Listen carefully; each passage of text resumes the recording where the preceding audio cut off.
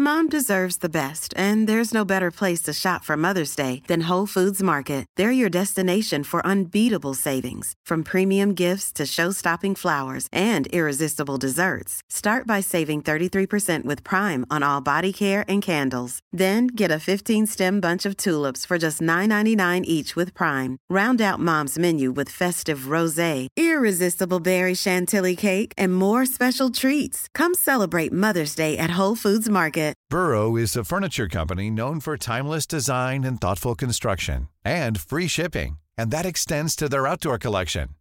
Their outdoor furniture is built to withstand the elements, featuring rust-proof stainless steel hardware, weather-ready teak, and quick-dry foam cushions. For Memorial Day, get 15% off your Burrow purchase at burrow.com/ACAST, and up to 25% off outdoor. That's up to 25% off outdoor furniture at burrow.com/ACAST. Hello and welcome to another edition of your favourite podcast, Insane in the Membrane. Insane in the Membrane. Here we are, 100th show, 2 years in. Who'd have thought it? Who would have thought that we would have gotten this far? But we have, and we have got it this far thanks to you, for you guys, for your continued support, for keeping us going, and for helping us keep the lights on, and just basically being involved. We really appreciate it. Couldn't have done it without you. Couldn't have done it without producer Paul. Couldn't have done it on my own. I want to thank everybody. I can't. 2 years. 2 years. It's flown by, isn't it? It's absolutely flown by. This last year, obviously, not been the best, but you know what? We have continued to bring you the best in podcasting with some phenomenal guests.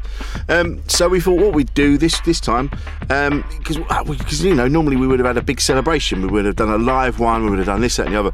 But unfortunately, as we are all still, locked in our houses and we're not allowed to be anywhere near each other, we just thought, right, what we'll do, we'll put a compilation together to show you some of the highlights of some previous shows and previous guests.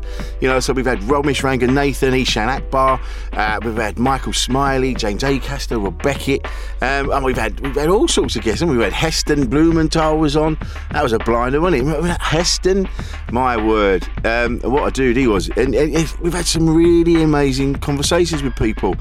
It just goes to show you, doesn't it, that even though people, it doesn't matter where people are or how successful that they seem to be, when you really get down to it, everybody's the same. Everyone feels the same. We have the same insecurities and the same, our confidence goes up and down depending on how much sleep we've had and what's happening in our lives. And it's been really interesting to talk to people on here and find that out. It's been a real eye opener. I've learned so much from doing this podcast.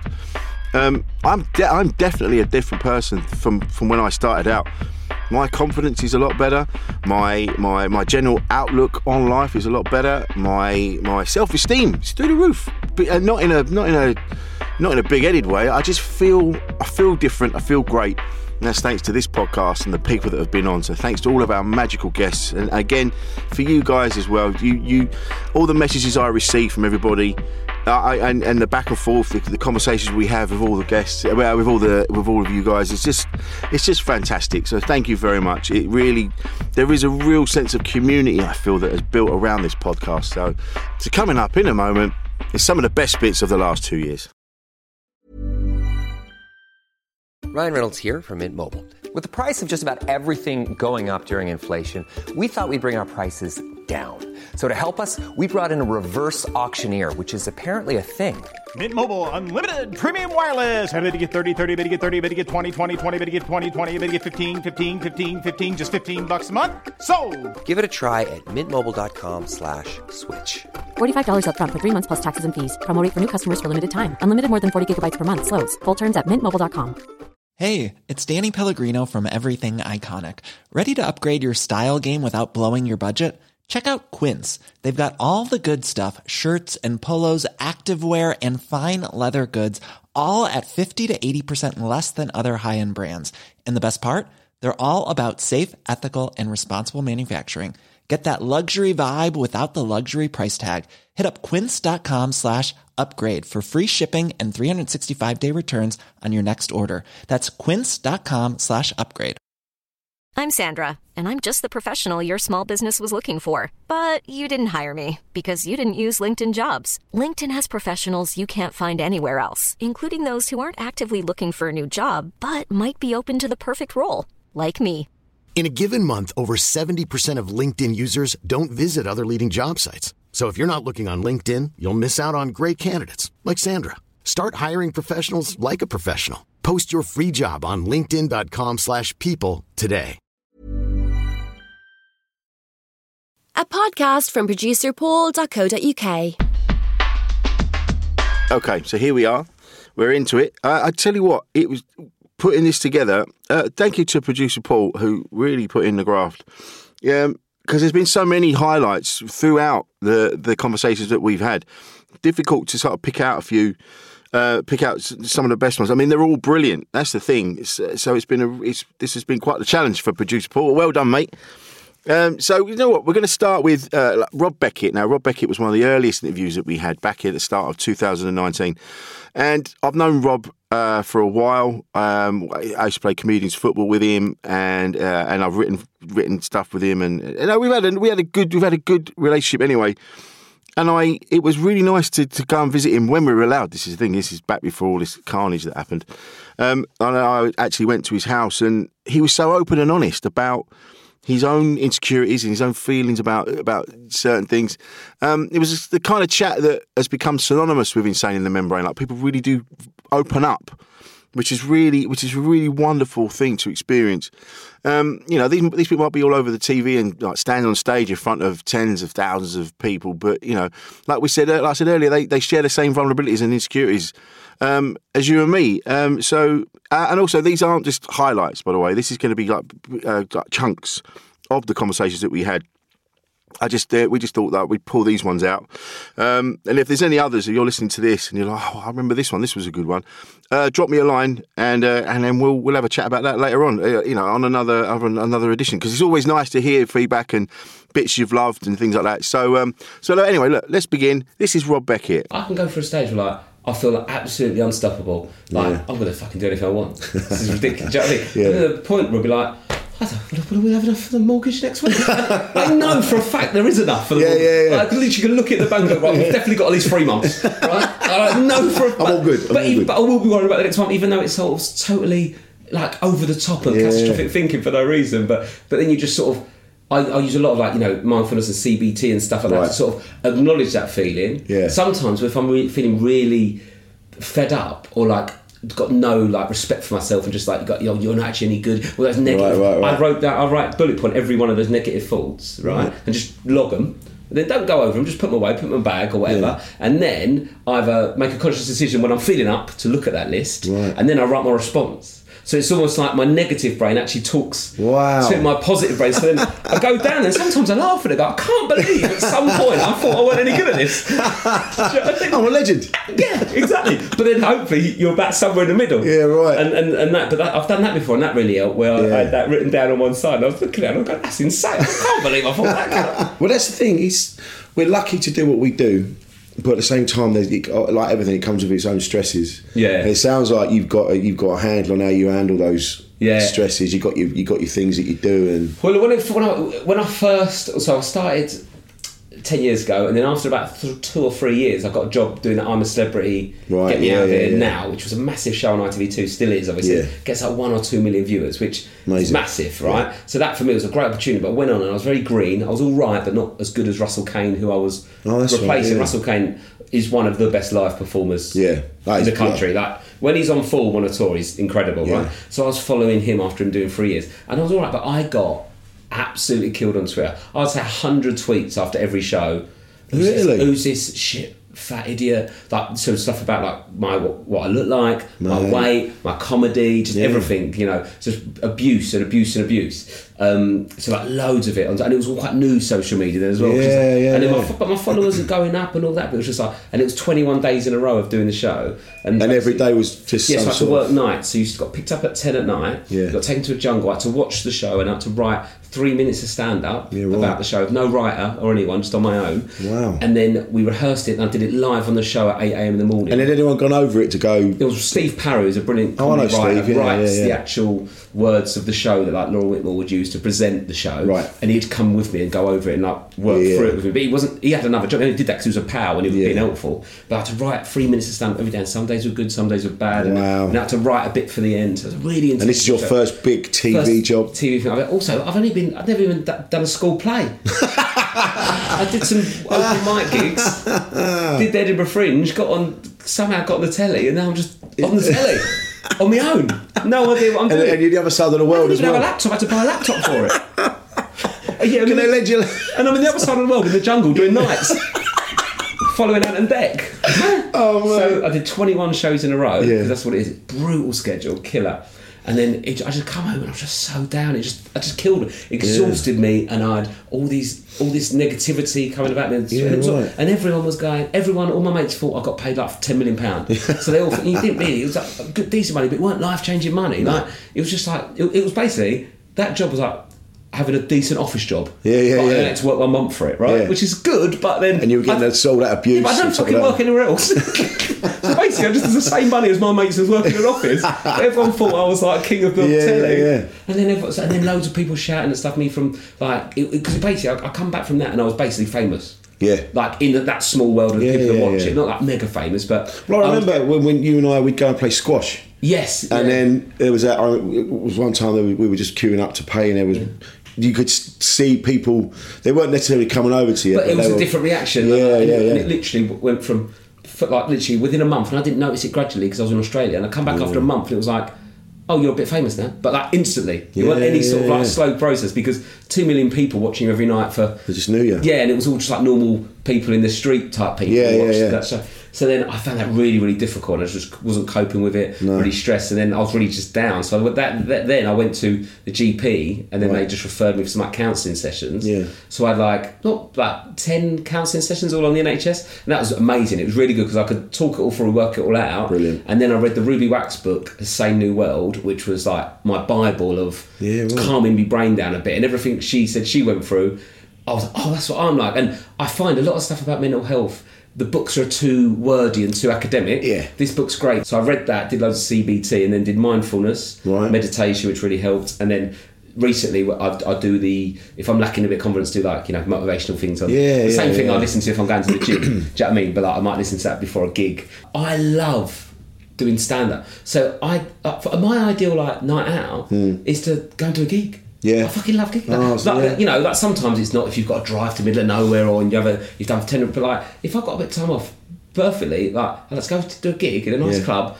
We're on the bill with like mates like you're on a mates, and then have a couple of beers after. Love it. Like that I just love doing it. But there's people that get into it because they want to be famous. They love the idea of being a comic rather than the actual graft of doing it. Yeah, right. And I think they're the ones that get a little bit easily caught up and get a bit flash and stuff like that. And sometimes it's. I don't think not many comedians are like it. No, because you've got a tangible skill. Yeah. So like when I go out and I get you do a gig and they love it. Yeah.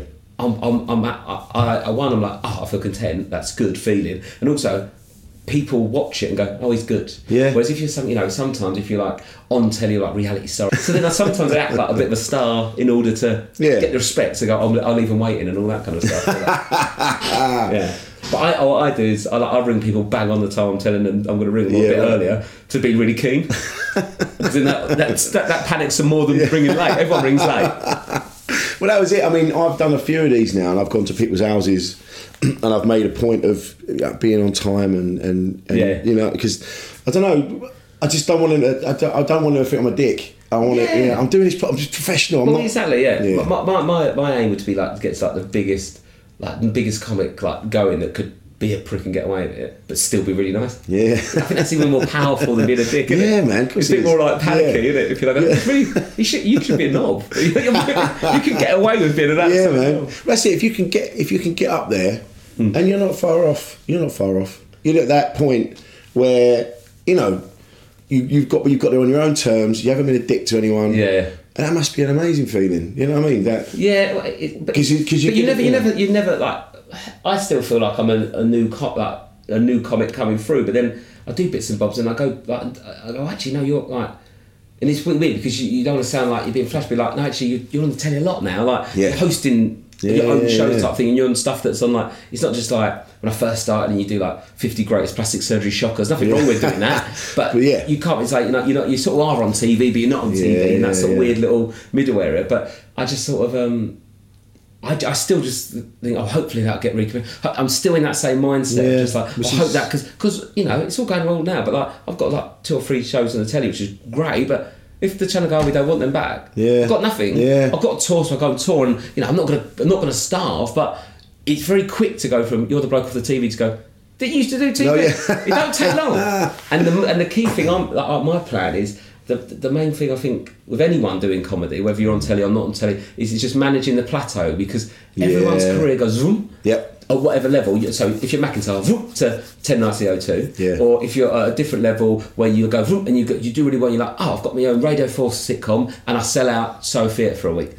Amazing. Like when I first started, I just wanted to be able to get on the circuit, so you get up to there, but then there'll be a point where McIntyre does 5 Nights at the O2, and the person that done the Radio 4 show and the Soho Theatre does a week and does 3 nights, but both McIntyre and that person have got to get their head around not being wanted as much. Even though that person doing the Soho Theatre is going, what do you mean you got the ump only doing 5 nights? But I'm only doing 4. But there'll be someone on the circuit going, what I'd give to have a Radio 4 show. Yeah, man. I can't believe you're moaning that you only get 1, and you can only do 3 nights at Soho Theatre. Yeah, it's fun, isn't it? And then that person that's in all the clubs, there's someone below them going, but I can't even get an open mic gig now, and you get to do all the club. So like everyone at whatever level you're at goes through the same feeling, because it goes up and then it levels out a bit, but it's just as long as you're okay with it where it levels, because it's fine now, like taking pictures of the Murty getting picked up, it'll be in Addison Lee within a week, which is still great, you're still getting the cab to work, it's still amazing. Don't lose sight of that. Don't sit in the Addison Lee with the hump. And that's the danger. It's so true, man. And then McIntyre might be at the point going, I haven't got my own driver now, I've got to just get a Merc. And of course, it's not easy when it's my own car. But as long as you're okay with that drop off, and accept it, keep an eye on it, and people read The Secret now and go, no, if I just imagine it happens. Well, it won't. It might for a bit, but it will drop off. You can imagine it as much as you want. Why don't you start imagining it dropping off a bit and just make sure you're ready for it, so you don't have a full mental breakdown, because it's going to happen. It's like doing a Noel Edmonds and asking the universe. Yeah. Well, I imagined it, but I'm still in an Addison. So that was Rob Beckett talking about the insecurities of like someone on his level. He still has those insecurities. It doesn't matter where you get to. In the industry, there's always something that you're worried about. Like you see, and you can't help it. You get caught up in it. You'll see things like Michael McIntyre is doing 50 dates at wherever, and he's got a car taking him. He's got Mercedes taking him wherever, and he's like, why haven't I got that? Why am I? And I know that's all daft. Of course it is. It's daft to worry about those things. But it doesn't matter what level you're on. There's always something that you're worried about. It just goes to show, doesn't it? We're all human beings at the end of the day. James Acaster, we had James on, and James was saying the same thing. Like, even though, he stands in front of thousands of people, there's still things that, he looks like the most confident man in the world, but he's still got things that he worries about, And like the age-old question, like, why do some of the most vulnerable people I know want to torture themselves with a career on stage? Like, why do people get up there and do it? And people do say they do say like, oh, he's so brave. But I think James really nailed it with this. Everyone who tells us I couldn't do what you do, what do you do if they don't laugh? What do you do if they heckle and all this? And we all act like for years I'm such a bullshitter when they go like, what do you do if they don't laugh? I go, that's all right. Don't laugh. They don't laugh. It's up to them. What do you do if someone heckles? So I just fucking deal with it. Judge it on its own individual merit. It's fine. Yeah. What do you do if you don't feel like being funny that day? It's my job. I've got to do it. And it's actually bollocks. All those things that people who don't do stand-up are afraid of and would worry them, and the reasons they don't do it, all of those things affect me. Yeah. I'm affected by audiences not laughing. Of course. I'm affected by someone heckling me. Yeah. I'm affected by being too tired to do the gig. Like, all of it affects me. Yeah. And most nights I am going, I'm not superhuman. I'm exactly like everyone else in this room, except I wrote some material. Yeah. Like I wrote some material, and I worked on it and did gigs, but I'm exactly the same as you guys are. I'm fragile. I can't really deal with a lot of the judgment that comes with this with this job. I've never felt like I fitted in. And now I'm sitting in front of you. Saying no, I'm fine. But really, I'm like, I just want to fit in. It's madness. It is madness. Want to be accepted by you all. But at the same time, I want to be in front of you. Doing this to you. Oh man. I've done that before at a gig. I remember being on stage and suddenly I just thought about it. I just went, why are you doing this? In my head. And then suddenly the audience, they all sort of felt really far away. And I just, oh no. And then I could hear myself talking. And oh God, oh no, I've done it. I've taken the lid off. I was fine before. I've had so many ones where I've articulated that on stage, and I had a gig in Brisbane, and it's the most tired I've ever been before a gig. Like I'd done 2 weeks in America where I'd been like flying to a different place every single day. Bloody hell. And by myself without a tour manager, and doing 2 shows a night that were an hour and a half each without an interval each. So it's like 3 hours of comedy a night. Jesus. And I've done that and then gone straight to the Melbourne Festival and done my show every day, sometimes twice a day for 2 weeks there. Obviously, incredibly lucky to be able to do all that. But by the end of those 4 weeks, I was exhausted, physically and mentally exhausted, and I needed a break. But instead, I'd booked myself in this little, couple of gigs in Sydney, Perth, Brisbane before going to New Zealand. So like, I went to Brisbane. I think it was the last one of those 3. So I'd done Perth, I'd done Sydney. I was already kind of like starting to come apart. Because again, like, your time zones start changing again. And they don't realise how much that fucks you up. Absolutely fucks you up. I got to Brisbane. I remember getting to a hotel at Brisbane and just immediately, like, a few times in my life where I've just like sat down and immediately fell asleep, and then got woken up to go to the gig. And was so tired, and I went on, and they were just a very reserved audience. Oh wow! And so like, I didn't have any energy, and they didn't have any energy. And so like, instead of just doing the gig, I kind of like started referencing, they weren't laughing much because in Melbourne it kind of become a part of the show. That I was having a go at the audience, but it's because I understand the Melbourne audience a bit more, that they're like very right on, and they like to show that they're on the right side of every issue. So if I did a routine that was a bit right on, instead of showing that they agreed with me by laughing, they would show that they agreed with me by being silent and nodding and going, yes. And so it was a funny thing throughout the show to lay into them for that, and it kind of worked with the themes of the show of like rejection and stuff like that, and me rejecting the audience and my relationship with the audience. So I thought by the time I got to Brisbane, that's part of the show now, is that you dig at the audience. And then I had a dig at them, and they absolutely were like not having any of it, and were like really surprised and being like, oh, well, we thought we were laughing, we thought we liked this show. And then eventually it was like, they're not laughing at the show very loud, they're laughing at this stuff even less, and now I've got nothing. And so I kind of like at one point kind of completely just became a normal person on stage and went, okay, well, look, I was only doing all that stuff having a go at you because normally that's my plan B. Oh, wow. And deconstructing the so deconstruction. Like, I was only doing that to try, but that's not working, so I don't really know where I go from here. I'm fucking knackered. And I kind of shared too much with them, really told them about just as why it wasn't going. I was like, okay, well, this is fucked, and guess this is pretty awkward now, and I don't really know how to get out of this and all this.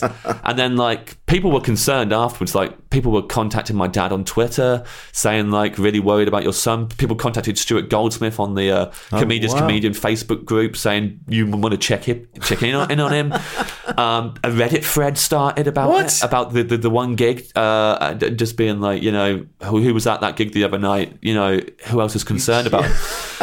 And really, it was just that I was absolutely exhausted and shouldn't have been doing a gig. I should have been having a day off. That was all it was. But my job involves having to talk for an hour. Yes. Some people, if they're feeling like that at work, can just get their head down, sit behind their desk. Okay, I just won't do much work today, but I don't have to speak to people out loud about what's going on in my head all the time. Whereas like, I'm having to try and make them laugh, and sometimes part of making them laugh is being real with them and go, well, if I go this way, I might find an observation that we all relate to, and then you don't. And you feel even more alienated, like, oh, I'm the only person who feels like this, so I'm a weirdo now, and they all think I'm weird. And then you get defensive. But like, what I realised about, I was in a therapy session the other day, and I was talking about like needing approval as a kid and needing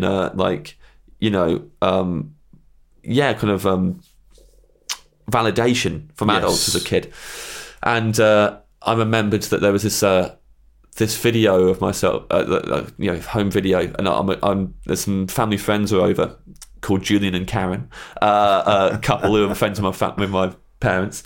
And there's a video of me going over and showing this drawing that I've done. I used to do loads of drawings as a kid and showing it to this guy Julian and being like that. And he was like, "Oh, that's so good! Wow, James, that's really clever." And me just like looking up at him, like really like feeding off of it, and he likes the drawing, and then he thinks and like all this. And in Brisbane, they were at that gig. That couple had moved to Australia, and I hadn't seen them since I was a kid. And they had contacted me and been like, "Can we come and see you tonight?" And I got them tickets. And then on stage, all I was thinking was, they're not like those two. And I didn't put it together in my head until I was talking in the therapy session. It was like, is there any because we're talking about needing validation as a kid and showing adults like drawings or putting plays on and all that. And I remembered that video. I was like, oh fuck, that was him. And they were like people in my childhood I definitely did that with all the time. Like every time they came over, I would have showed them drawings going, this is good, do you think this is good, do you think this is good? Yeah. And then I'm an adult and they're coming to see me do stand-up for the first time and they haven't seen me since I was in primary school. and I'm like, want to show them that it's great. And then when it goes badly, for some reason I go into this deeper pit of despair than I usually would. And I don't know why at the time. And then now I'm like, it's because of that. Because that's who they are to you. They're these people that you want them to give you a pat on their head and go, well done, James, we're proud of you, you're doing well. and now you fucked it. Like on stage, like they're not going to say this to you now. You've completely, they're going to think that you're not on the right track with comedy. And, But you've done so many good things and had so many good gigs and have been so successful that things like that now probably you're able to go, oh, like you've just said, I just needed a night off. Yeah. Where at the time it was probably more intense than that, but now you can sort of look back and go, I haven't fucked my career. I just got to take some time out. Yeah. When I get like that, I've learned a valuable lesson. Yeah. I'm able to give myself to know to deal with it. So having a year off next year. Yeah. Which might become 2 years off. I'm not putting any kind of time limit on it. So there you go. So even if someone on James Acaster's level, it's like we said, there's still things to worry about. It's a funny one with stand up. I mean, I am shy. Fundamentally, I'm a shy person. Yet I'm at my happiest when I'm stood in front of people making them laugh. It's a strange one that you can never really explain. We had Mark Steele. Mark Steele was on, and Mark was like, why do we do stand up? But actually, perhaps Mark can answer those questions. I suppose once you start doing your own shows, it takes a while to adjust. Yeah, it does. How was that? Yeah. No, it definitely does. It definitely does. That's. I've managed to reduce one bit of stress in my life from that, and now there's only 900,000 other sources of stress to just deal with. Yeah. I don't know. I would take all the psychologists of the world to deal with all my issues. Like the Oppenheimer project, when they got all the scientists, all the scientists in America, and they got them all together to try and make the nuclear bomb. That's what they need to do. Working. No, faster! Come on! The guy's crazy! Come on! We've only got 2 years. We need to find out what makes him tick. Come on! I don't think they'll ever suss it out. The fact that we get up and do what we do. Mental. It is mad, isn't it? It's mental. And I haven't sort of done my own show for about 3 months, and that's disastrous because I've got, as we sit here now, I've got in 2 days' time doing the Acme Empire. Nice. And the trouble is, I'm thinking, what am I doing? So if you keep doing it, it's all right. It's probably like being a serial killer. As long as you keep going, you're all right. If you stop for 6 months, you think, what am I doing? Sawing people's heads off and putting them in the fridge. But if you keep going, you haven't got time to think about it, have you? You haven't got time to reflect. And now I'm thinking, what am I doing? How many people? What, they bought tickets? They're more mad than I am. What? Oh. It's nice though. You're in a position where people are coming to you to see you. Yeah, well then, that's relative though, isn't it? Because you're always in a flap in this job. I'm sure that. I'm sure that when people are selling out, I'm sure I don't know, one day Kevin Bridges will only sell out 15 nights instead of 20 nights at an arena. And he'll be going, oh shit, that's it, I'm done. I'm over. I'm fucking finished. got 25 minutes to sell out the fucking 15th night.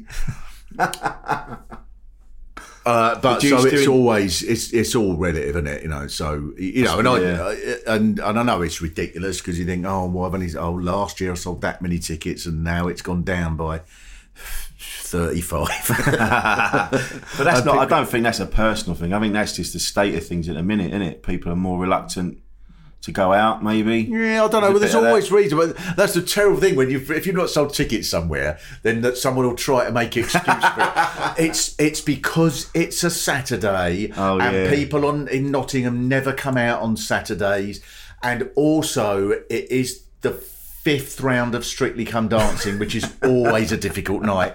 Yeah, there's always something. And it is sort of quite mild, and the people in this town don't like mild weather. And and they've got a new one-way system on the far end of town, and that's probably it. And I mean, that is something that really. I think that probably is one of the reasons, not the main one, but I think that is one of the reasons why comics go a little bit doolally, is because. There really is no hiding from the fact. If people don't come to your show anymore, or even if it goes down 10%, well then it might be because there's a recession or something that might account for some of it, but really it's a reflection of you're not as popular as you were last year, and conversely, and it goes up, oh, this is good, and there isn't really a lot of hiding from that, and you can blame it on publicity and the poster was no good or whatever, but it is sort of, and it's you, isn't it? Which is what actors don't have. They might go, oh, this play was just shite, and it was just a bad choice that I was in that play, or I was in brilliant actors or in films that are just rubbish and nobody goes. It's not a reflection on them, but with us, it's just us. It's just us. If people don't come, or if it doesn't go down very well or something, it's you. It's like they're going, no, it's not your act, mate. It's you. You personally, just you. If it was someone else saying the words, much better. But it's you. He'll cunt, to be honest, mate. And as you know, he's not that much of a cunt. It's funny, actually, that C word. It comes up quite a bit sometimes. Do try to edit it out. We do get a bit carried away now and again. But then Mark, brings us nicely onto another recurring subject, which is our parents. Oh, I used to get so drunk, and it was I was a terrible mess, really. Yeah, same. And then I hated being at home, and I didn't get on with me. My dad was in an asylum by then. Bloody hell. First of all, I suppose we ought to talk about that, shouldn't we? Given the premise of the podcast. But me dad by then was in this home. Right, and these were your adopted parents. So I was adopted at a very young age. So they were my mum and dad. That's all I ever knew was them being my mum and dad. Yeah. And then my dad, I don't know. I think he would be called manic depressive if he was around today, or bipolar. Sorry, that's out of date, isn't it? So he'd be called bipolar, I think, because he would have periods where he was really almost like a coke addict. Yeah, he'd be sort of like. Right, yeah. And then he'd have, and because he was the insurance man, right? So that was his job. He'd go around, knock on the doors, and he'd be all, all right, hello, Elsie, hello, love. All right, how you doing? How's the old man? All right, is his back all right? There you go, darling. See you next week, 1 and 6. Yeah, that was his job. And then if he sold any bits of insurance, then he got a little bit of commission on that. Right. So there'd be like, and he would make a few bob, and then he'd just blow it on shite, which is a very up in the bipolar-y sort of thing to do, I gather. So I remember one day, but I used to like, he'd take me out and stuff. So there'd be days, I remember one day he went, look, right, now, here, watch what I do here, right? Smart. And so there was a thing in the local paper that there was a big sale, everything must go, up in Westminster. So very exciting. We went into London, which, like we said earlier, Yeah, that was a rare thing. And I went with my dad, we went into London, and we went to this, it was just a great big market stall in this big hall with a bloke stood there with all this sort of 70s shite. You know, there you go, look at this. There you go, electric toothbrush. Look at these. You've seen these on the telly. You thought you'd never have one, didn't you, missus? There's all this. But it was much bigger than them. There were hundreds of people there. I'll tell you what, I've got 6 of them in a pack. They're £35 or whatever. It wouldn't be that much, would it? Well, I don't know. They're £5 each. I'm not going to ask £5 each. I'm not going to ask 4, 3, 2. All this. £5. You can have the lot. Stick your hands up. They've been on the telly. Police 5. I'm only joking. Come on. 4 they all go. There you go. Kent, lady down there, all that. And my old man, I remember, my old man just bought the fucking lot. And we loaded up the car with electric carving knives and all the old shit that used to be on the conveyor at the end of the generation. And we'd have all fucking an electric butter dish or something. And we got the fucking, there you are, see? And he'd go, there you go, son, see, smart, you know, that's what if you're the smart person. See what I've done? I've gone up here and I've bought, and I thought, this is all shit, Dad. And we got out, we went in the loft and it stayed there till fucking Dad died. That was it. Mum moved out. It was just complete rubbish. And we don't just talk about our parents. I mean, we could talk about that all day, couldn't we? God bless them. But, you know, we also talk about being parents. And David Baddiel had a great story for us. There's a weird parents thing of like what happened to the thing that I was looking after, you know, and I still, you know, he's still young enough that I feel I am sort of looking after him. I don't know whether that would be true anymore. He wouldn't think so, but I sort of am. I'm going to tell a story. Go on, I'm going to tell a story now. I told this on stage the other day, and I thought this one would get a laugh, and I don't even know if I should tell it. And I told it, and it got a massive laugh. Okay. So I got approached by a paedophile when I was 11 on the tube, 11 or 12, and that's because my parents not being particularly good parents. They just let me go on the tube in the 70s. And I used to go to Hamleys, right? The when toy you were shop. 11? Yeah, Hamleys by myself to look at toys I couldn't afford. Wow. I used to do that a lot, just go and look at them, right? How sad and bleak is that? Anyway, so I was telling Ezra this story, and I just sort of wasn't really as a stranger danger thing or whatever, but it was just like, I just thought I'll share this with him. And so I was told him the whole story. I was on the tube, I was a young kid, and it's very horrible, this, and a man sits down next to me. I can still remember he smelled awful and whatever. Crowded tube, sits down next to me and says, "Oh, are you with your parents?" And I say no, and he starts immediately, as he whispering in my ear, just asking me stuff about my private parts and about whether I ever think about girl, but I've got any pubic hair, you know, and it's a very horrible thing. I'm really frightened. I remember I went and hid in the next carriage and he sort of followed me, and it was all really horrible, right? So I was all right. I wasn't abused anyway. It was just like really horrible experience. Anyway, I told that story to Ezra, and he said, "Did you see anything nice in Hamleys?"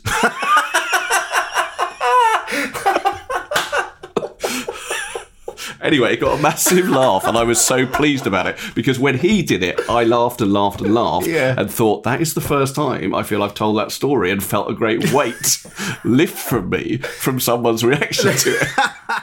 I mean, what a great story that was. That's something as well. There've been some great laughs as well. We're talking about some quite serious subjects now sometimes, but we're able to do it.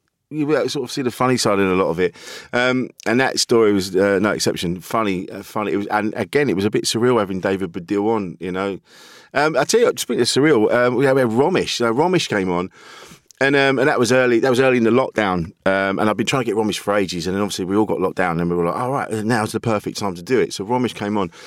And he really opened up again. He talked about his dad and the tricky sort of relationship he had with his dad, and how his mum now. You know, later now his mum's really smashing it. Like, she's on the TV and she's having a great time, having a great life. You know, it was really nice. You know, so he talked about that. He talked about his childhood. There's again a really great conversation. My dad was obviously pissed off. He'd seen me like coming in whenever I felt like it and just being a bit of a twat. And he picked me up on it. And I remember I turned round and I absolutely like unloaded on him. Do you know what I mean? Just like, you've never been here, you fucked off and did this, that and the other, and then you come back here and you think you can tell me, you know, really horrible shit that if one of my kids said that to me, I would be devastated. Do you know what I mean? If I and so I remember having that go at him, and then I left, like walked out of the house or whatever, and they just let me go because obviously thought I was like, I'd lost my shit or whatever.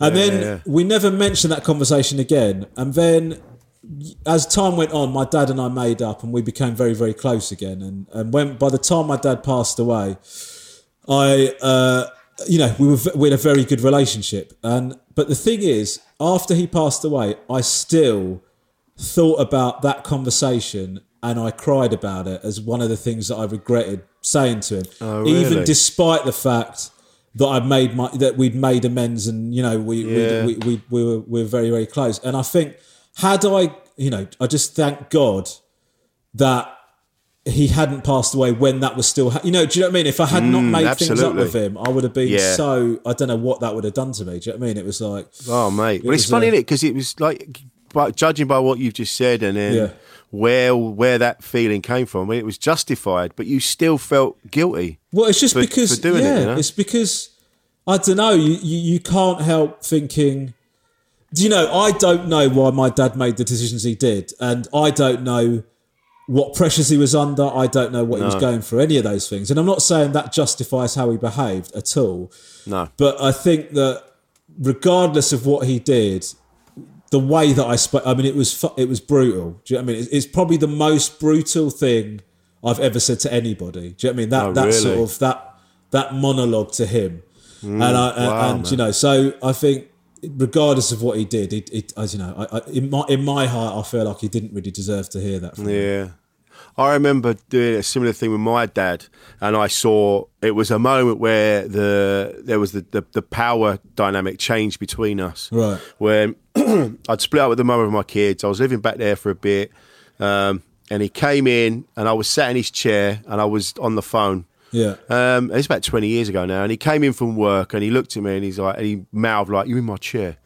And I lost my shit. And I just went, you're in your fucking chair. And I threw the chair across the room. Yeah. And I really lost my shit because I was going through this other stuff. Yeah. And all that sort of thing. And then I stood up and he went to go for me. And he goes, "I'm not having this." And I went, "Yeah, we're going to fucking do." And he flinched. And at first, I cried my eyes out because I saw he went from being my dad to this like little man. And I went out and I remember driving my car off 1,000 miles an hour, driving off, just crying. I couldn't control myself. Yeah. And I was just heartbroken, and went back afterwards and said to him, "Dad, listen, regardless of anything, I should never ever talk to you in that way. That's like you've just said, regardless of anything that's gone before. You did. You're my dad, and you never. I should have more respect. Yeah, and I'm sorry. Yeah, so I get it, man. It's so mad with the parent thing. I mean, this is a much lighter example than the one that you just gave. But like, sorry about that. No. I'm not saying. I'm just saying. I'm just sort of. I don't want to trivialise what you just said, but like. I remember the first. My mum used to like hit us a fair bit, right? Like not hard, but she used to give us, Sri Lankan upbringing. Do you know what I mean? Anyway, I remember. I don't know. That was the same with us as well.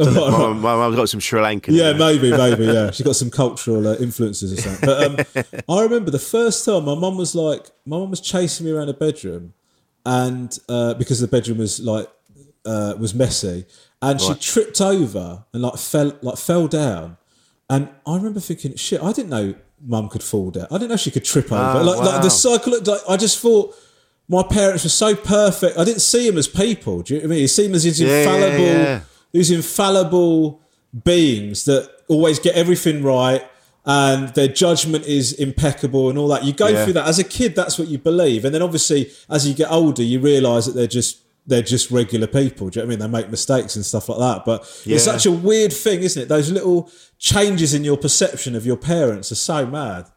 Oh, mate. Yeah, like you say, they go from being your parents that know everything to being human beings that are just trying to get by themselves. They're still working it out. The one thing that I think I feel the most happy about is my mum. Is my mum getting her being on TV or her enjoying the success and all that kind of stuff. I think that, mate, I went through, I reckon I went through 2 years of staying in a bed and breakfast. My mum, my brother and I were in the same room, maybe 18 months. And I reckon my mum cried herself to sleep 80 to 90% of those nights. Mate. And so you sort of think about that. I mean, you think now, I think to myself, well, my mum's doing this, that, and the other. Like, she's so happy in how things have turned. Do you know what I mean? She's so happy for that. And I think to myself, well, fucking hell, that is an amazing thing. So it was a real pleasure to have Romesh on and talking about his experiences. And, it's been, like I keep saying, it's been a real eye-opener doing these interviews. And it's taught me a lot. it's taught me a lot about how I interact with people, and certainly doing this as a hosting a podcast. I actually do care. I care about the guests that are on. It's all about the guests. I care about the people listening. It's not just, this isn't just a platform for me to just like show off. It's actually, I actually do want to do my bit to for people and their mental health. And this one, Eshaan Akbar came on. And again, I've worked with Eshaan loads, and we'd had a kind of conversation before in the car on the way to comedy shows and things like that. But we haven't really got stuck in. But this one, he came in. And it was very disarming is the word. I don't know. He was so open about what was going on that day, and the things like he opened up about his attempted suicide, but the way it was done, it was like we did it in a way. It just kind of naturally just tumbled out of us in this wonderful, loving, fun sort of way. It was a nice thing. And Eshaan came on and he talked about his mum on a very, very important day for him. How are you feeling? I'm feeling all right. It's the 5th anniversary of the day my mum passed away. Yeah.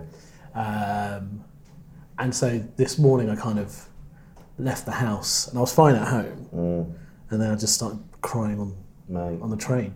And it's interesting because when you're a bloke that cries on the train, other people don't actually know what to do. No. So there's no tissues being offered, no hug, no sandwich. Yeah. And then people look at it going, I wonder what he's done. Yeah. And basically, because I was wearing a hoodie and had a rucksack, they were probably thinking, oh, it's a final journey for him, isn't it? Oh my God. Move away. Everyone's moving away. To a different carriage. That's going to save you. Oh God. And your name's Akbar. yeah. Just saying your name over and over again. I wonder if suicide bombers do cry before. It must be terrifying. There must be a moment. What am I doing? I'm going to lose everything now. Yeah. Anyway. Because they get sewn into the vest as well. They can't take them off. Yeah, they can't. Yeah. So if you change your mind, you're buggered. Yeah. Do they sew it into your clothes or just sew it into your body? I don't know. Don't know why I'm asking you. That's massively racist. Just so assume you know. The newsletter, so tell me about the suicide bombers. From the newsletter I get every month, Rich, it's Bombers Monthly. So to your clothes. What weird diversion this is taking. They just get it tucked into the Quran. Yeah. Like with the news shopper. Yeah. Oh God. That's funny. Anyway. Sorry, dude. So today was the day. I'm so glad I came. You just good release. Just get it off. Yeah. Listen, if anyone's listening, I'm really sorry.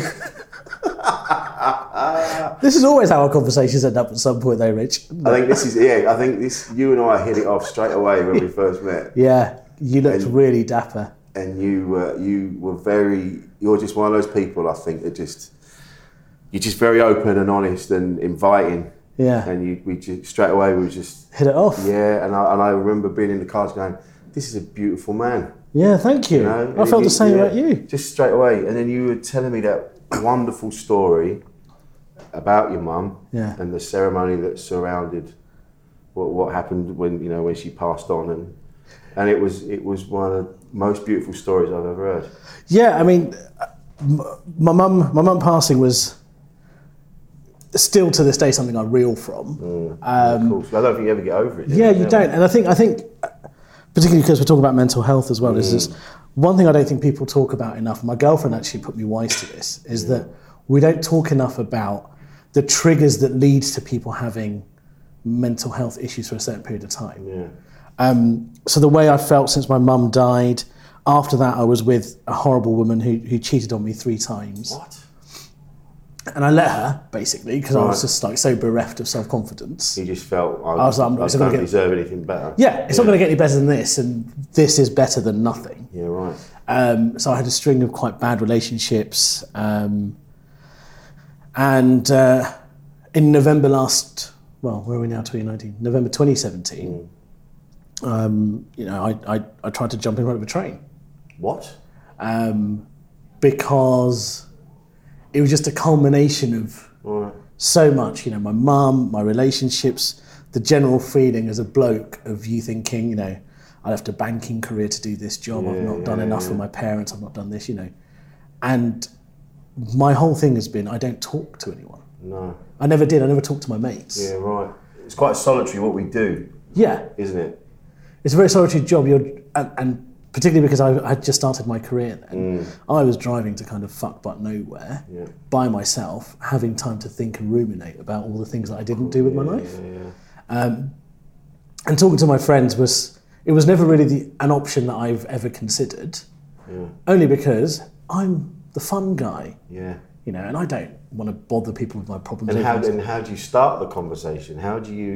That's the main problem that a lot of people find is that how do you say to your mate when every time you have certain relationships with certain people, and every time you see that person, there's a level that you're always on, like a banter, if you will, and how do you come out of that and go, do you know what? Actually, I'm not feeling great, and I'm teetering on the edge here of doing something really daft.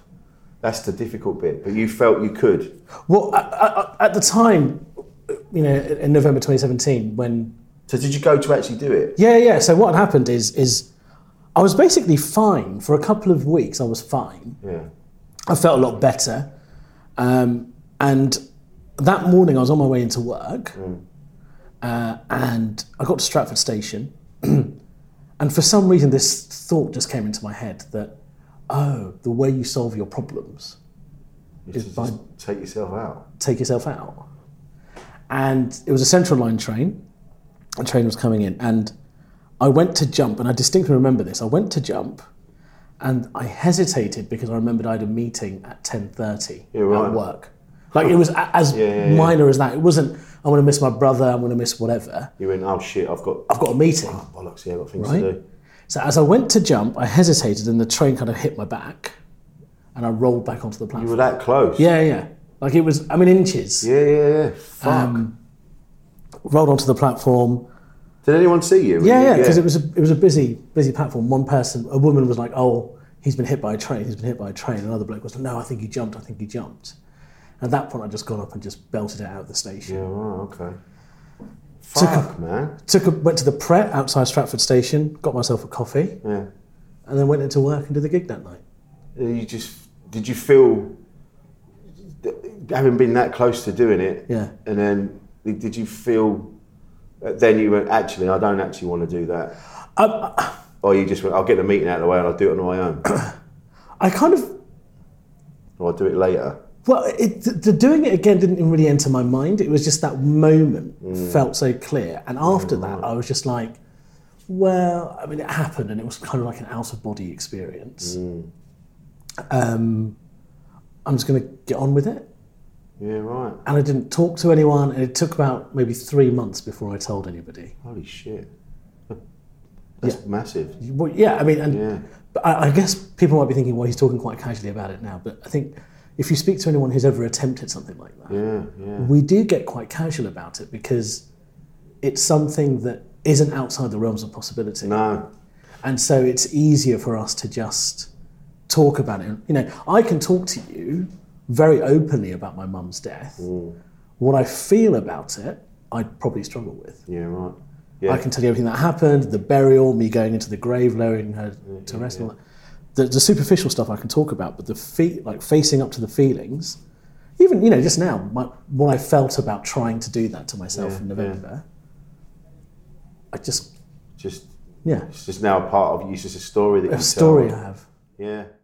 So even that's, it was that conversation for me made me realise that suicidal thoughts are kind of, they're more prevalent than we realise, and just because you might have them, it doesn't mean there's anything wrong. It's just, there's something, something else in your life is hurting and you want it to stop, and you don't really know how to deal with it. And that's what I gained from that.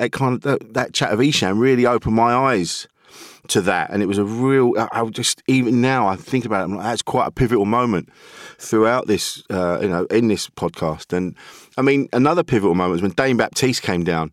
We'll return to parents in a bit, but at the end of this episode, and for one of my most favourite interviews of the whole series. But first, Dane came down. Dane is one of the most intelligent people that I've ever met, and he knew what he wanted to say. He knew how he wanted to say it. And he came in and he sat down, and after a couple of pleasantries and a couple of bottles of water, off he went. And it was something else. And he was, we talked about, we got onto the men's relationship with women on a broader level, and he explained so much about this, and it was so. At one point, producer Paul and I just looked at each other and go like, "Fuck, this is incredible." It was so to the point and succinct, and all the details were in there. Nobody put it more succinctly than Dane Baptiste. Because obviously on this podcast you were talking about like men and men with mental health, and in some ways that can always exist as a schism to women's health, and obviously people talking about men's issues because, like I said, we've not had the opportunity to increase or work on developing emotional intelligence. That's it. And it's crazy because it's like the paradox that is required for you to know you come from a woman and then have some say in how they should be controlled. That paradox, look, you are always going to be fucked in your head. And the reason why is because it's like whoever a man is, I don't care how tall, how strong, every man on this planet has cried for a woman. Yeah, right. So for patriarchy to even exist, it's probably the biggest paradox that men are dealing with in terms of their mental health, is that you are born in reverence to a woman. And at the behest of one. That's it, So now this supposition that they are trying to usurp us or take power from you. Yeah, man. It's insane. It's a duality that will fuck you forever because you're going to live in constant fear that you're going to be, really, you feel, because a woman really is a reflection of your helplessness.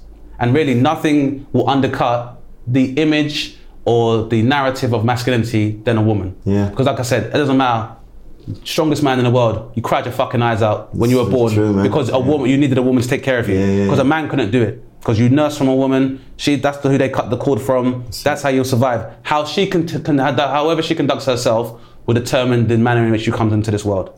So this idea that losing ground to matriarchy, if they wanted us dead, you'd be fucking dead. Simply put, if they wanted us dead, we'd be fucking dead. True. So it's like, again, for you to be like, oh, I'm a Darwinist, but then women have lower rates of mortality in infancy. They're more likely to survive. They are the reason we're able to continue as a species. So there is no interest, be it political or social, for women to suppress men, because we need them to survive, and they create us in order for us to survive. That is an instinct they've had way before you were even any kind of field of study regarding gender. It's the instinct they've always had. Rain, shine, sleet, snow, hail. The reason we're still fucking here is that in the midst of war and famine, women are still like, I still have to bring my fucking offspring into this world. That's right, man. So you nailed it, man. And that's the big part of men and our paradox. And what we struggle with is this fact that like we feel we have to create all these ideas. Like at the end of the evolutionary chain of Homo sapien, it's like a European man with a spear. The definition of species is an organism that can mate with another organism and produce viable offspring. And that just basically means like a lion and tiger can mate, but normally the offspring will be infertile. So that's why lions and lionesses mate. So that's different species. So human beings, we're all Homo sapien. And there's been a lot of pseudoscience created to say that we're different, whether it's like phrenology and the shapes of our heads. And we talk about breeds more than mating, because that's the problem. Like in Europe, we breed more than we mate. So it's like this person's from this stock and they're from this class, and we focus on this but we're all Homo sapien and it doesn't affect us at all. So we've kind of fucked ourselves in that respect. But because of the fact that you need to define a species, you need a member of that species to be able to pass its genes on. Only women can do that. So why a woman isn't at the end of the evolutionary chain is the beginning of where our problems begin. Yes, women. We'd be nowhere without them. I tell you what, I genuinely say that. I say that with my hand on my heart. I wouldn't be the man I am today without the women that have been in my life.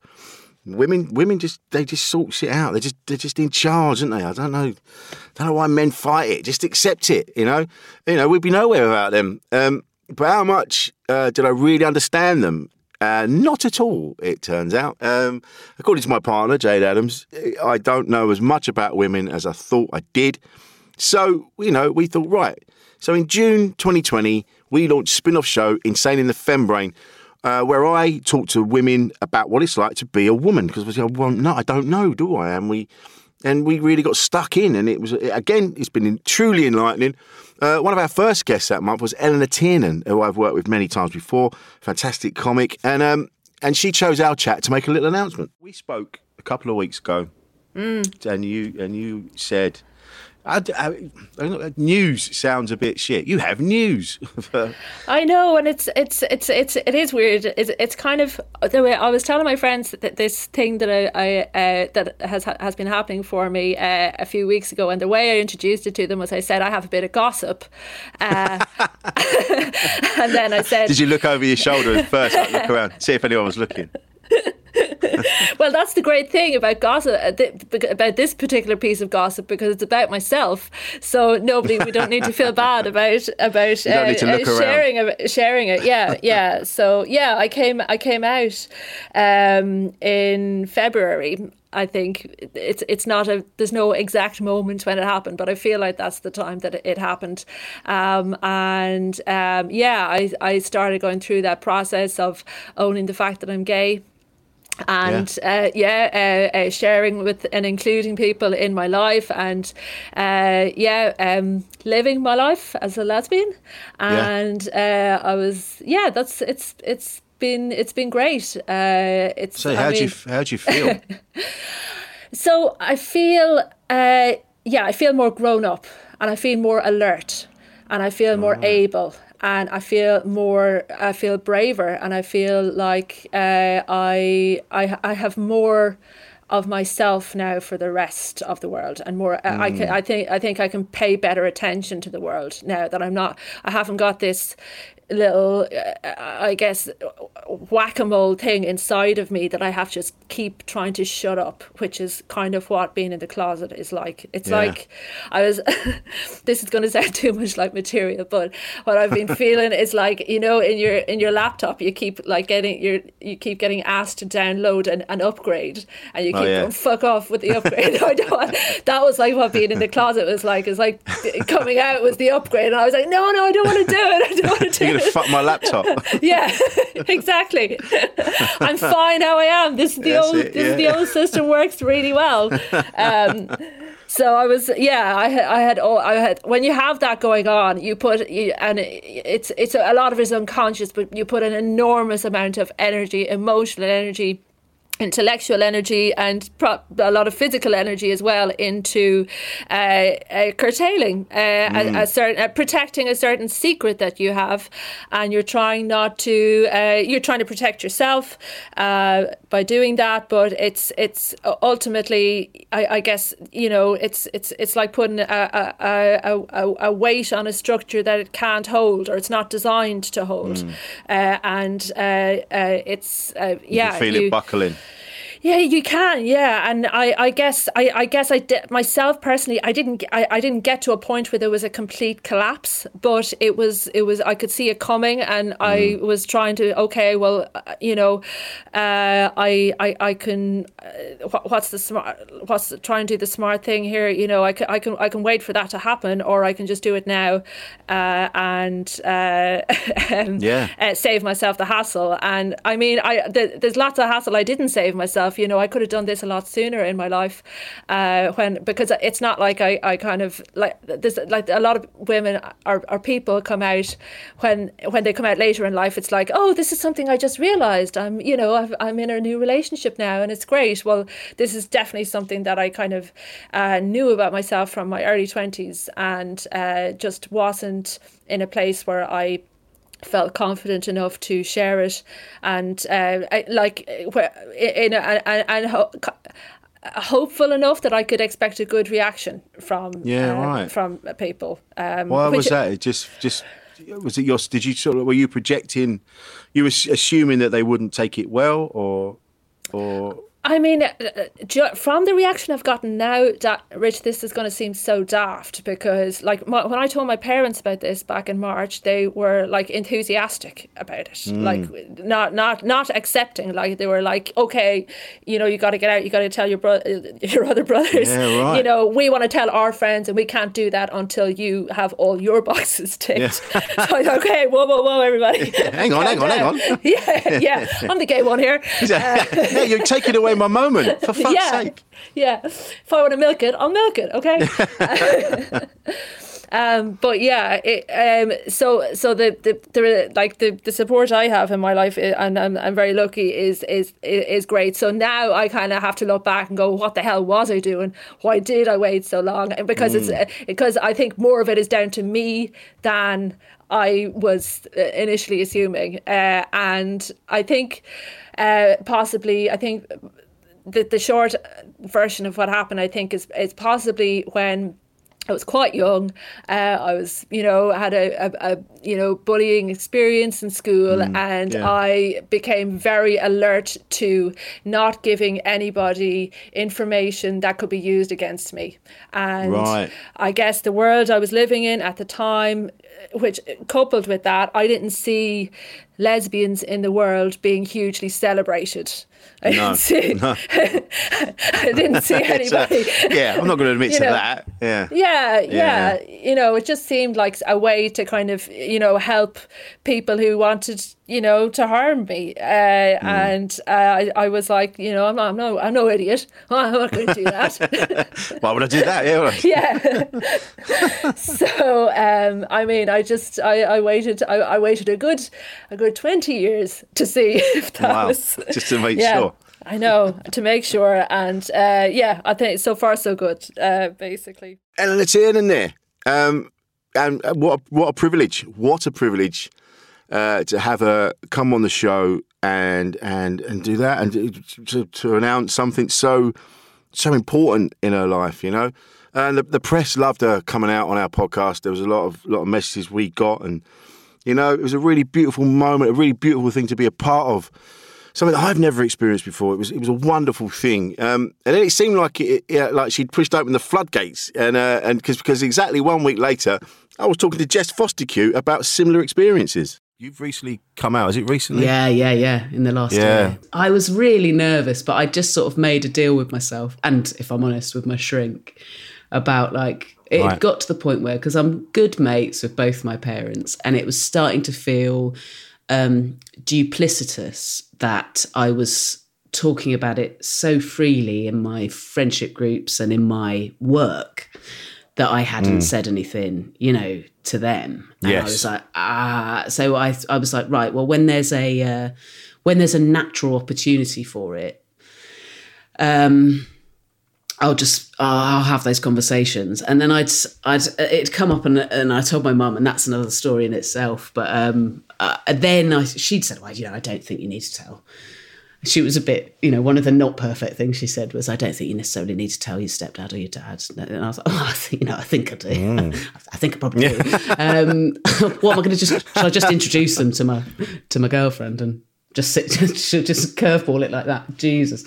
So anyway, I was say nothing at all. Yeah. What? just be sat there with a cup of tea. Yeah. Like nothing. No, my God, I've not told this story to many people at all. I was just having a coffee with my dad in his little flat, and he was talking about. I was saying that that my ex and me had banned a particular TV show that our kid had been watching because he reenacts bits of certain shows, and there's been one or two shows that he's watched a few of and then just been really violent for a couple of weeks, and he's acting out. It's called Dino King, if anyone wants to steer clear of it on Netflix.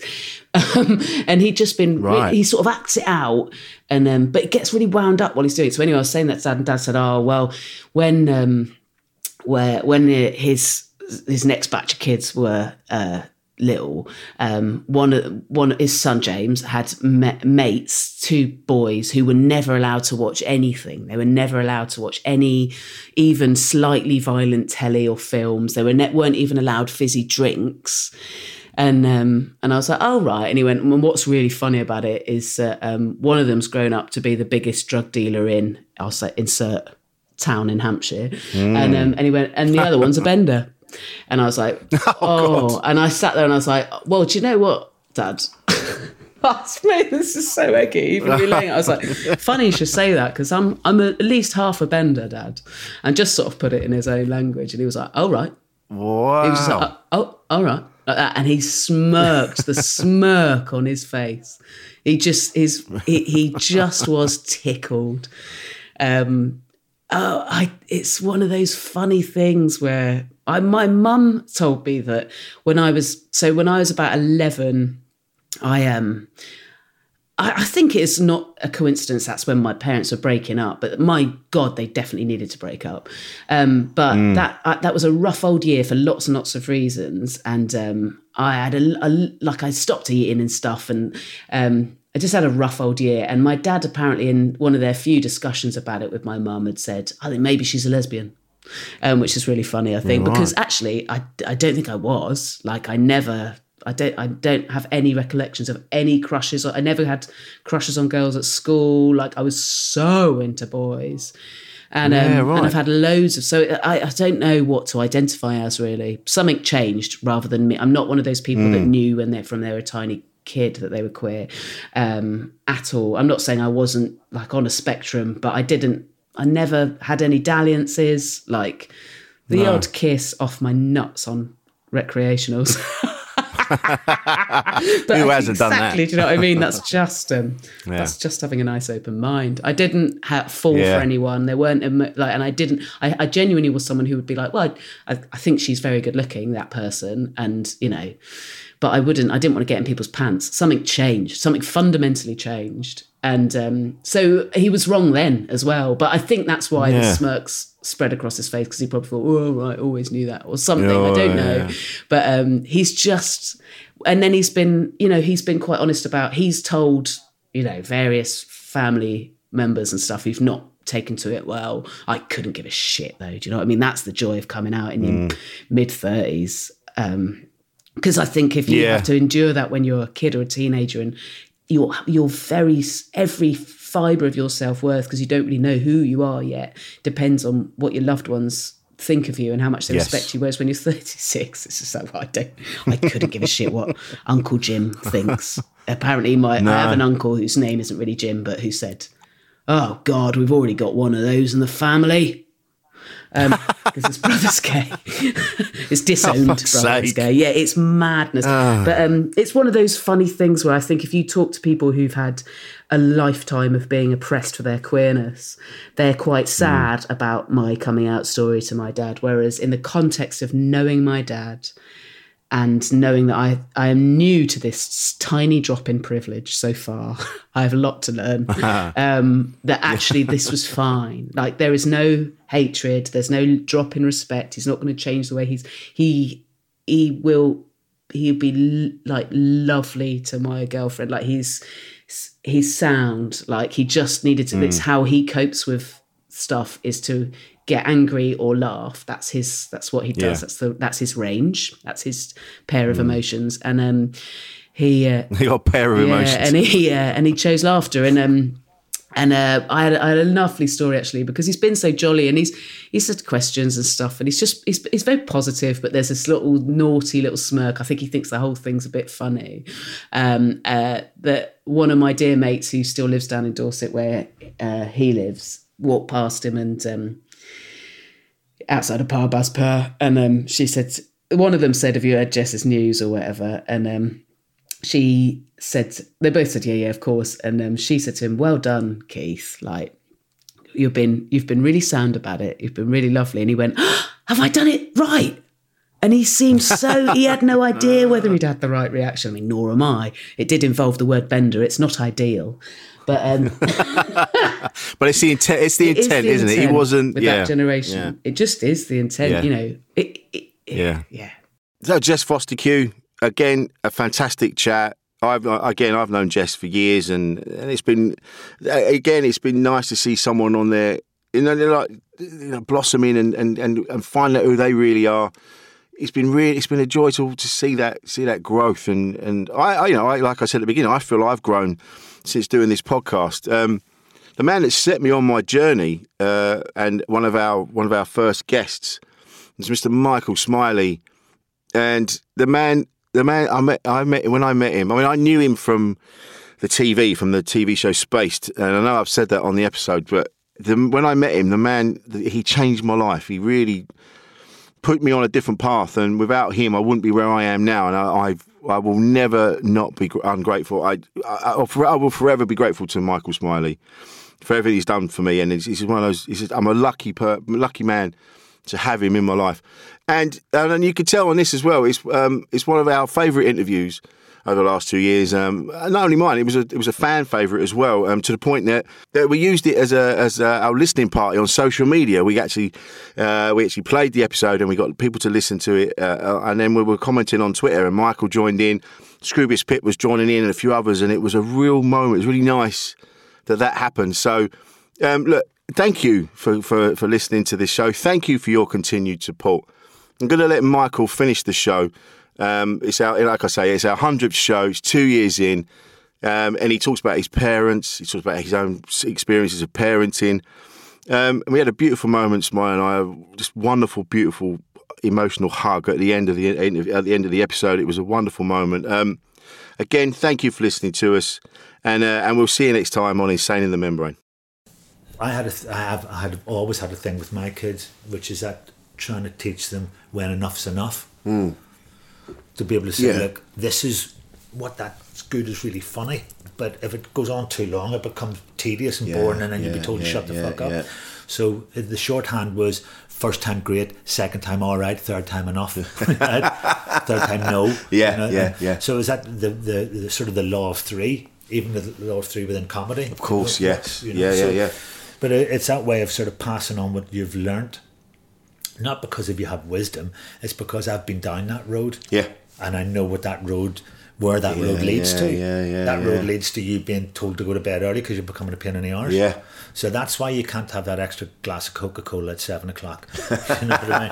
That's why that's not happening. Because you're going to be pirouetting around it. Yeah. And I'm going to sit and talk to you about it and explain it to you. So then the next time I tell you, that's the second time I've told you, and the third time. And I've said to my kids, you don't want to see this face. Yeah. So why don't we do it like this way? Yeah. Do it this way. You know, one of the things that I've been consistently most of my life is a dad. Yeah. You know, I've been a dad since I was a wee lad. Yeah. You know, similar to yourself. Same, absolutely, yeah. Young fathers. Yeah, man. And, you know, I was a dad from when I was 20. Same, yeah. And, you know, so that's weird because, like, me and you were born the same day. I'm a good bit older than you. But, you know, that thing of your life being measured, right? You know, I was a dad before I was a man. Yeah.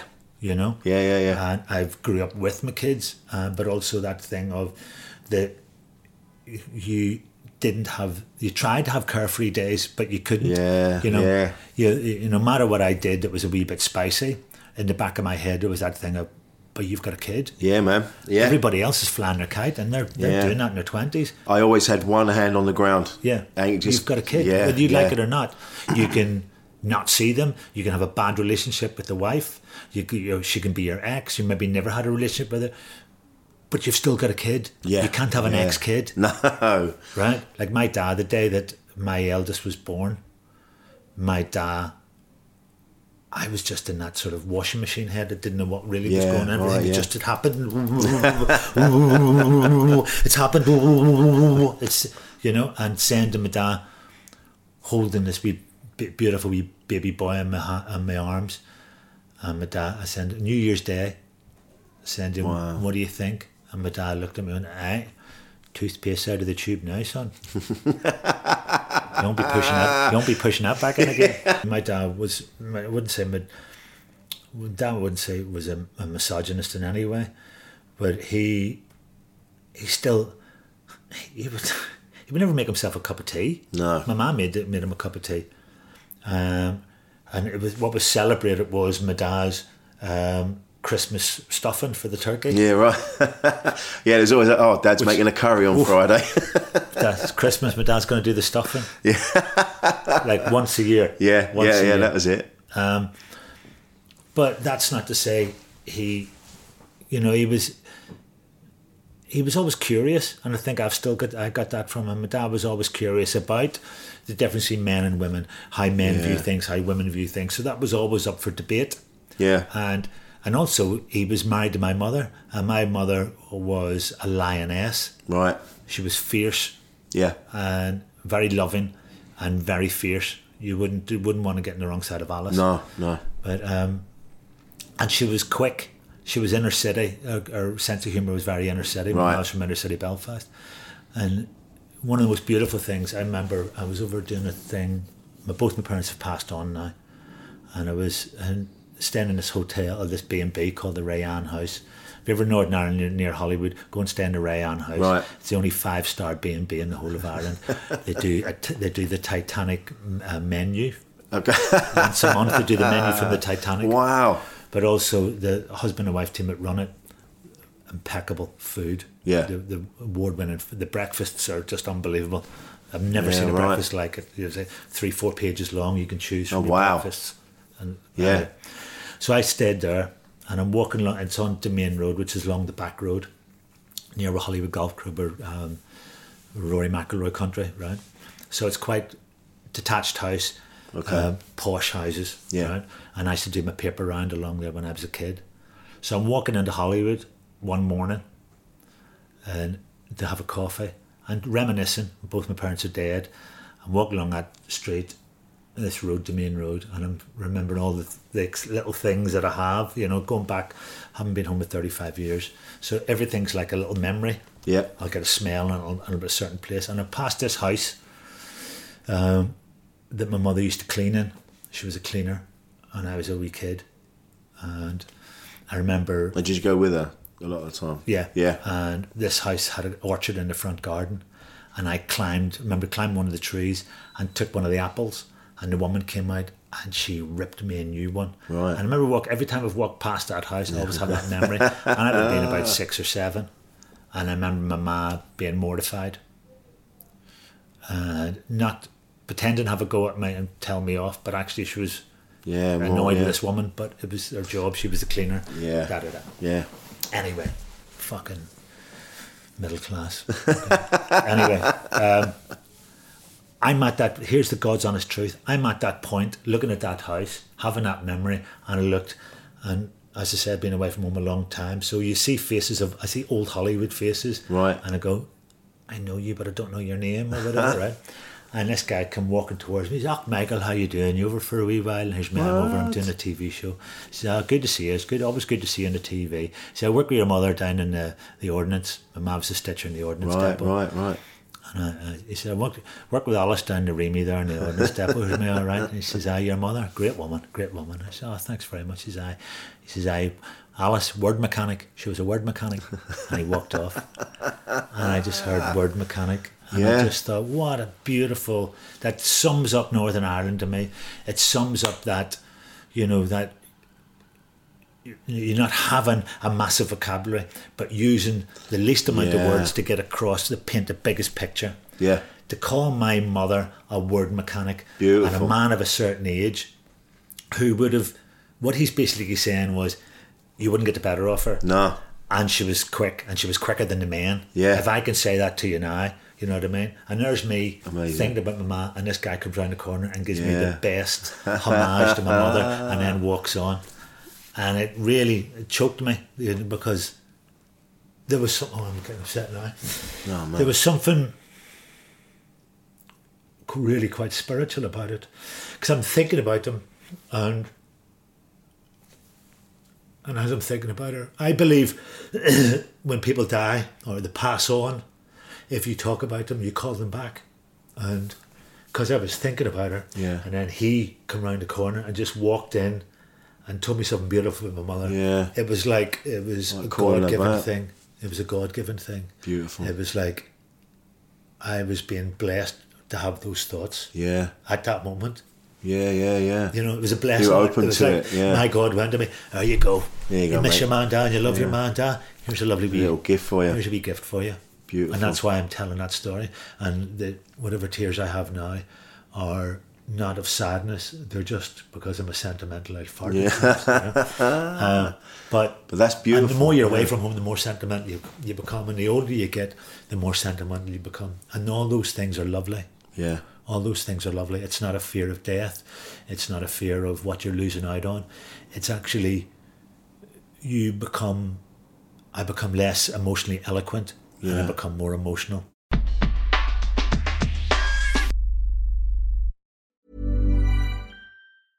Flexibility is great. That's why there's yoga. Flexibility for your insurance coverage is great too. That's why there's United Healthcare Insurance Plans. Underwritten by Golden Rule Insurance Company, United Healthcare Insurance Plans offer flexible, budget-friendly coverage for medical, vision, dental, and more. One of these plans may be right for you if you're, say, between jobs, coming off your parents' plan, turning a side hustle into a full hustle, or even missed open enrollment. Want more flexibility? Find out more about United Healthcare Insurance Plans at uh1.com. Hi, I'm Daniel, founder of Pretty Litter. Cats and cat owners deserve better than any old-fashioned litter. That's why I teamed up with scientists and veterinarians to create Pretty Litter. Its innovative crystal formula has superior odor control and weighs up to 80% less than clay litter. Pretty Litter even monitors health by changing colors to help detect early signs of potential illness. It's the world's smartest kitty litter. Go to prettylitter.com and use code ACAST for 20% off your first order and a free cat toy. Terms and conditions apply. See site for details. Mom deserves the best, and there's no better place to shop for Mother's Day than Whole Foods Market. They're your destination for unbeatable savings, from premium gifts to show-stopping flowers and irresistible desserts. Start by saving 33% with Prime on all body care and candles. Then get a 15-stem bunch of tulips for just $9.99 each with Prime. Round out Mom's menu with festive rosé, irresistible berry chantilly cake, and more special treats. Come celebrate Mother's Day at Whole Foods Market. Made by darkhorse digital.co.uk. Shooting, live streaming and podcast production.